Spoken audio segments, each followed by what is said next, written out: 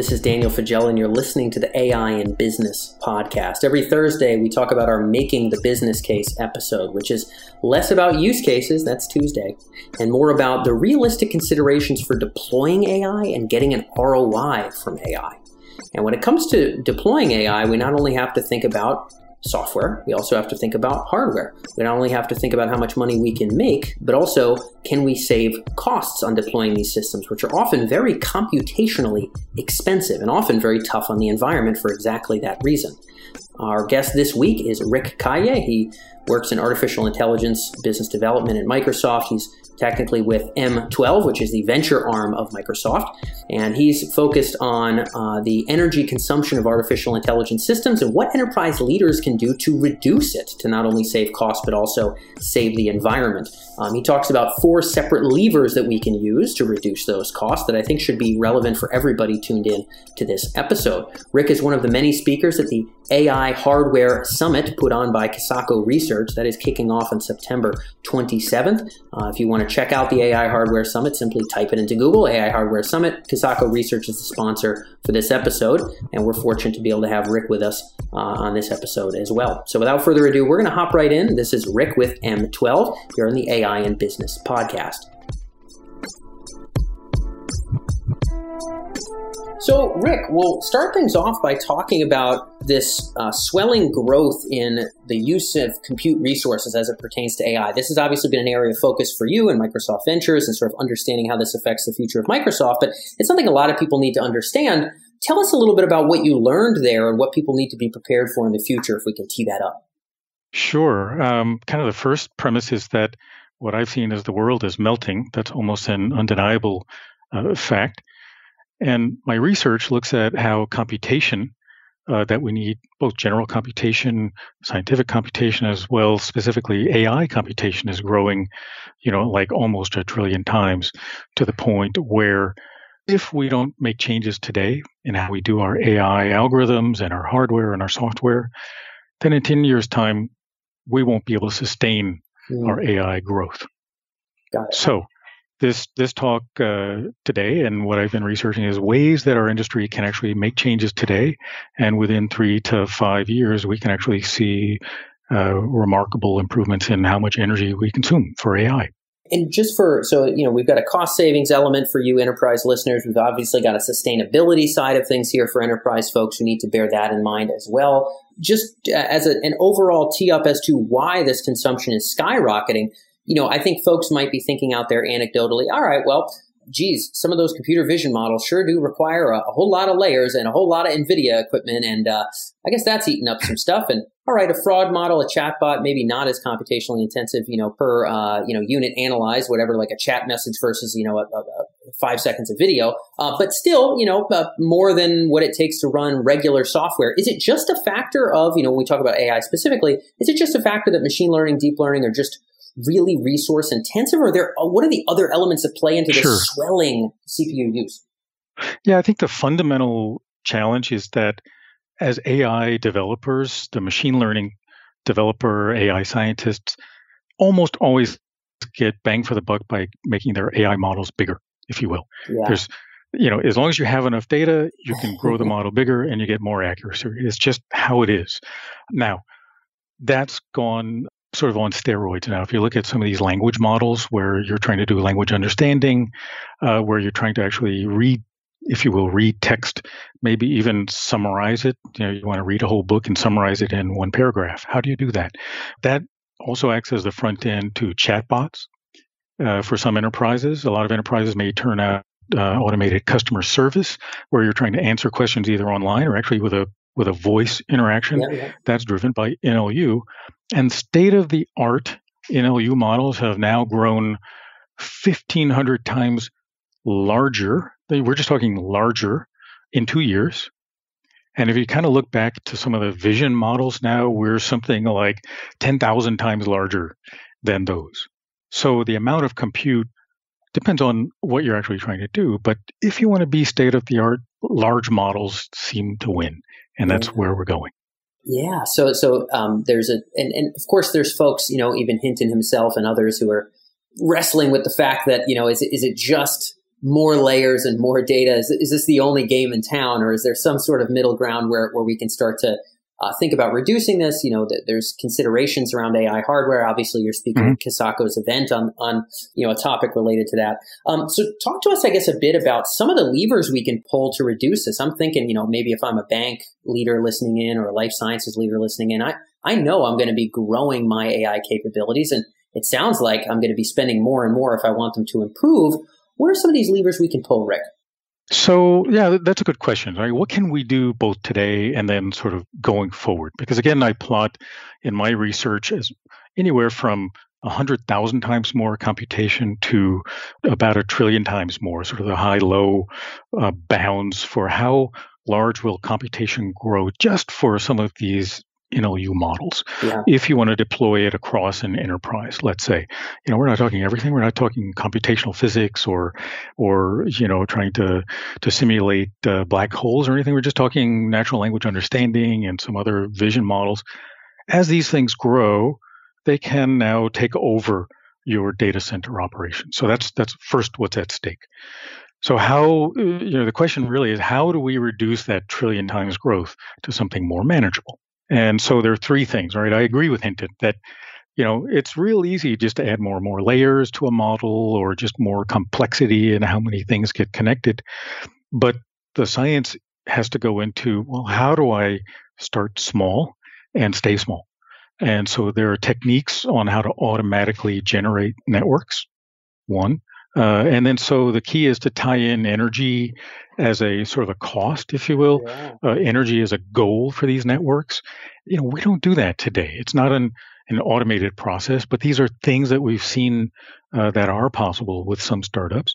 So one, it starts with the AI data scientist. In fact, I show that you get the biggest leverage from the data scientist. Start with smaller models. Okay, so you're saying the mandate for the data scientist should be, hey, look, here's how we're going to, it sounds like you need a benchmark. Here's how we're going to manage energy use for, X output, whatever our monicum of a measurement. You're going to be accountable to this, and we want to start small because we're not trying to make this any, bigger than it necessarily has to be to get the result. Is this what you're getting at, Rick? That's where we would get to. Now, To enable that, the data scientist doesn't have the tools today to measure how well they are or aren't doing, right? Yeah. All they know is, well, I got this accuracy, I get these results.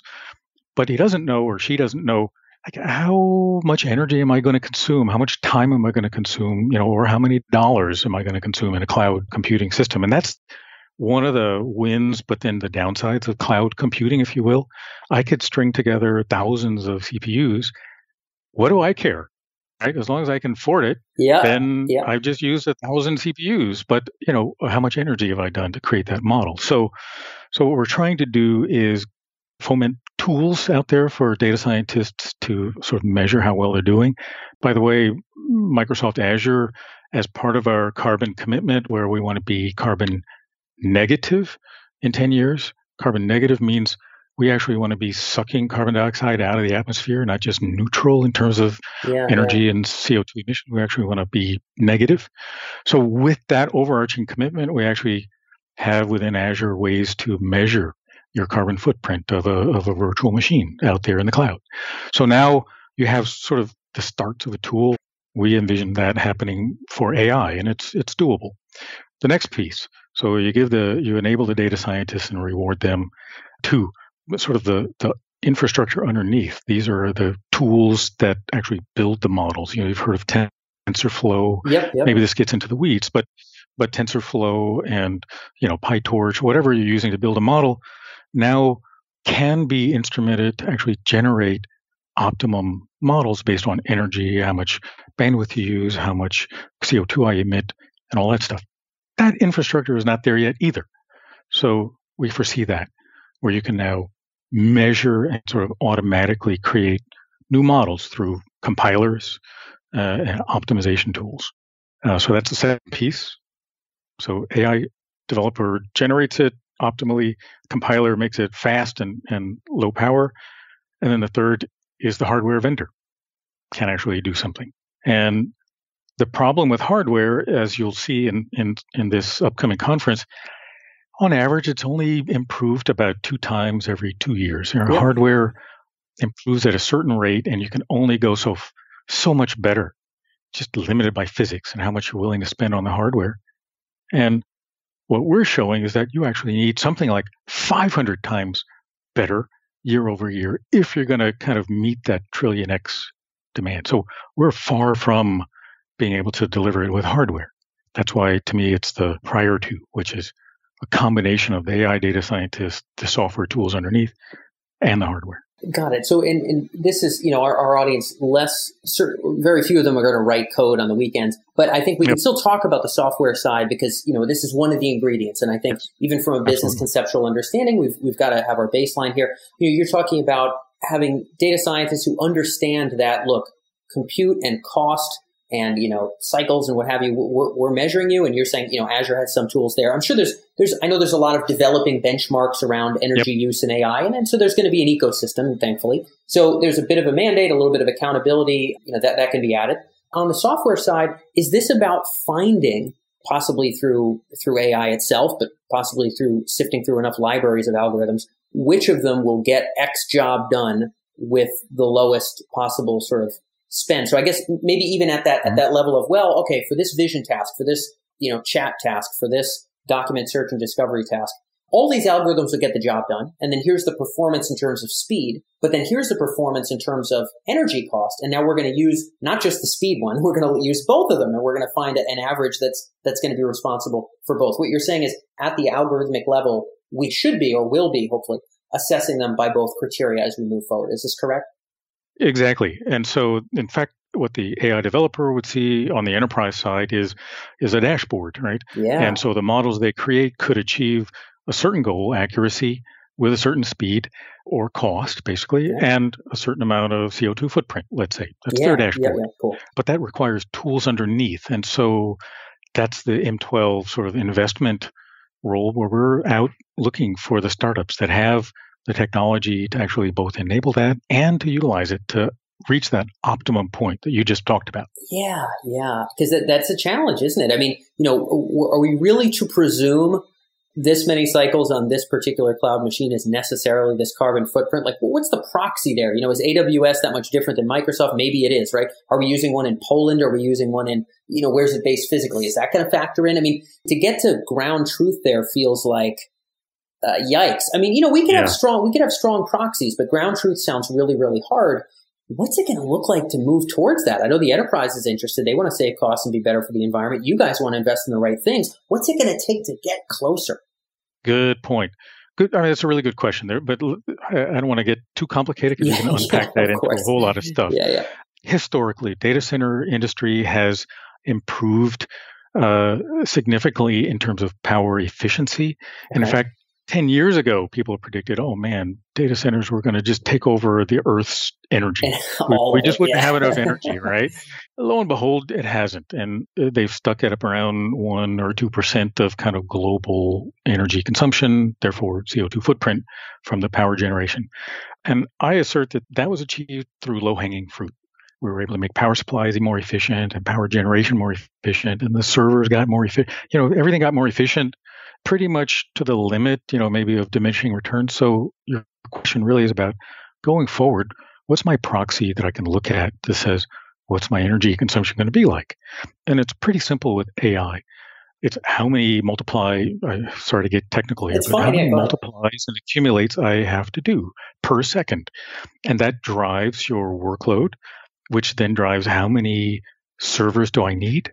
And some of these new models, these language models that I talked about, may take 4,000 servers all running in parallel for hours, days, or weeks. Right? This is the scope of how large they are.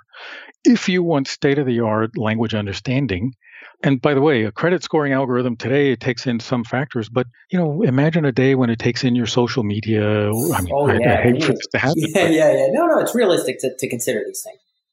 So now it's scanning your text feeds or your emails or whatever and trying to understand those. So you can imagine a day, or even when I want to do video understanding, I'm watching a video and I want to see, well, what is that person really doing when they're interacting with that person?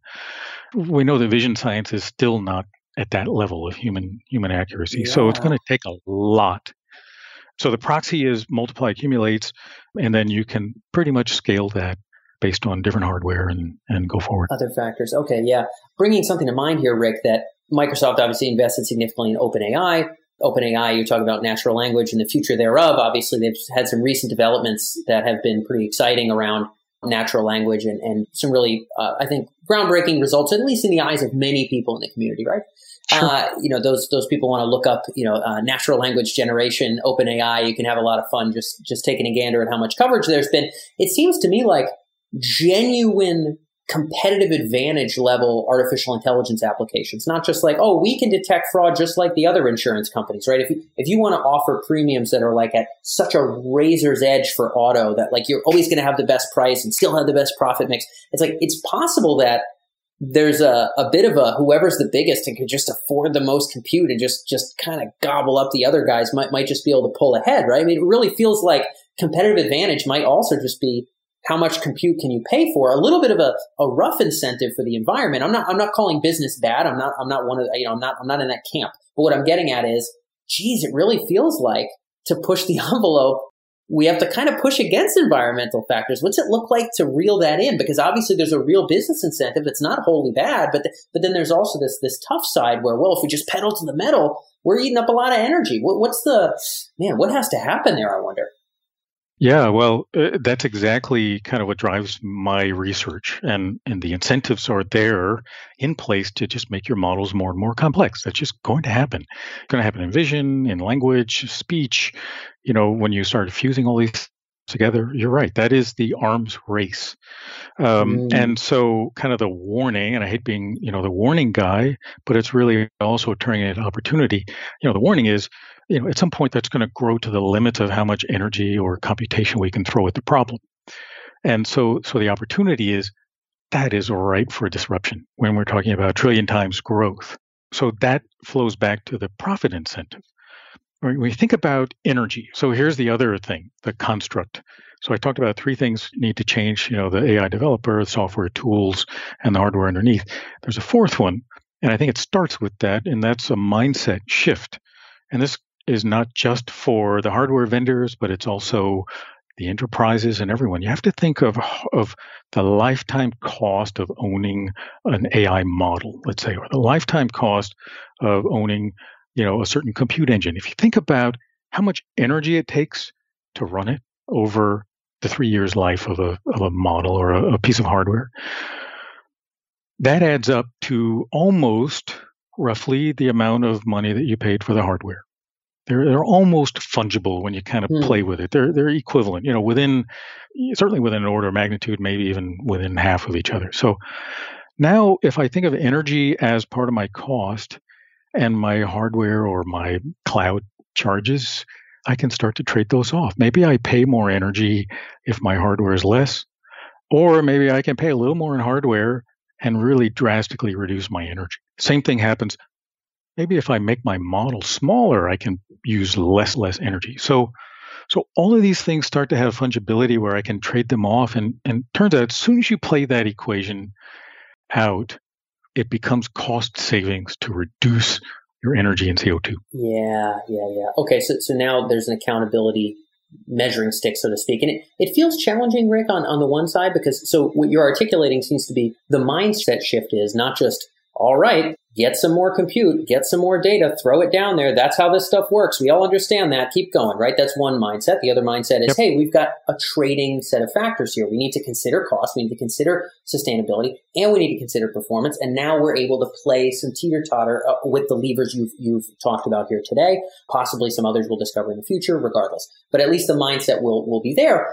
It seems like imagining the total cost is tough because it's, well, geez, okay, this is the total cost given, I don't know, the amount of IoT data we take in for our insurance company right now, but, or given the features that we're tracking on now, but we're going to discover that, okay, all these features aren't really worth anything. Drinking in a ton of these other features and these other new data streams actually drastically improves the business side of the performance or what have you. And so it's like, okay, here's what it's going to cost today, but how quickly is that model evolving and how much can we, it almost feels like we need a very quick measuring stick, one that we wouldn't need weeks and weeks to say, okay, here's what I think. It seems like we need a tight, you said equation. It seems like we need a tight one to at least be able to lick our finger and put it up in the air to know if we're doing better or worse, because these systems are evolving so quickly.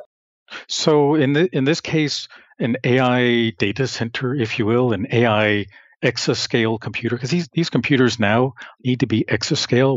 We've passed petascale. Yeah. We're now an exascale for some of these large AI training systems. We've passed the point where they're on and off. They are running 24 hours a day, 7 days a week, all year round. You can predict how much energy it's going to use. It's not like it's elastic here. So that equation is actually pretty simple. What's your workload? How much time? What's your wall clock that you have to run it? Bam, there's your energy cost. And then how long do I want to run that? So I assert that it's actually pretty easy to come up with lifetime cost. Similarly, if it's an IoT device, I know how long I need it to lay out there in the field, and how much data it's going to send. Product managers should know that. And then energy should be part of that cost, as well as data feeds and everything else. And then you can look at what's my win reward? Ultimately, we need to not melt the globe. And I think that should be the core tenet here, is how do we reduce our CO2 footprint in order not to melt the globe from all these things that we're doing? Yeah. Well, it's hard to not get behind that one. I certainly, I don't have another planet I can live on. I imagine you're in the same boat as me. So most of you tuned in, I think we'll concur. Rick, cool to get an interesting perspective on a topic that we very rarely talked about here in terms of deploying AI, the realistic perspective on deploying AI, how much energy we were using. And if nothing else, we've done a little bit today, Rick, to move the needle on that mindset shift, as we've got listeners in all different industries around the world who are now tuned into this perspective. Folks who are interested in learning more, check out the AI Hardware Summit, just kicking off the very end of September. Rick's going to be one of the many speakers. Rick, thank you so much for joining us today on the podcast. I appreciate it. You're welcome. Thank you for having me.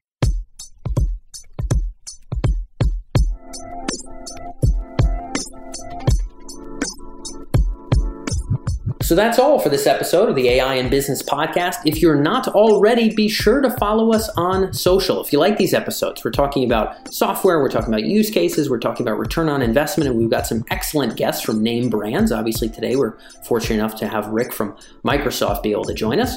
Then you'll want to stay tuned on social, as you'll not only get our episodes from this podcast, but also from our other podcast called AI in Financial Services. You should subscribe there if you're not already. And you'll receive all of our latest articles, infographics, and reports as well, which we publish regularly as soon as they come out on our Emerge handles on social. So that's at EMERJ on Twitter, or you can find us at Emerge Artificial Intelligence Research on Facebook or on LinkedIn. So that's all for this episode. I look forward to catching you on the next one here on the AI in Business podcast.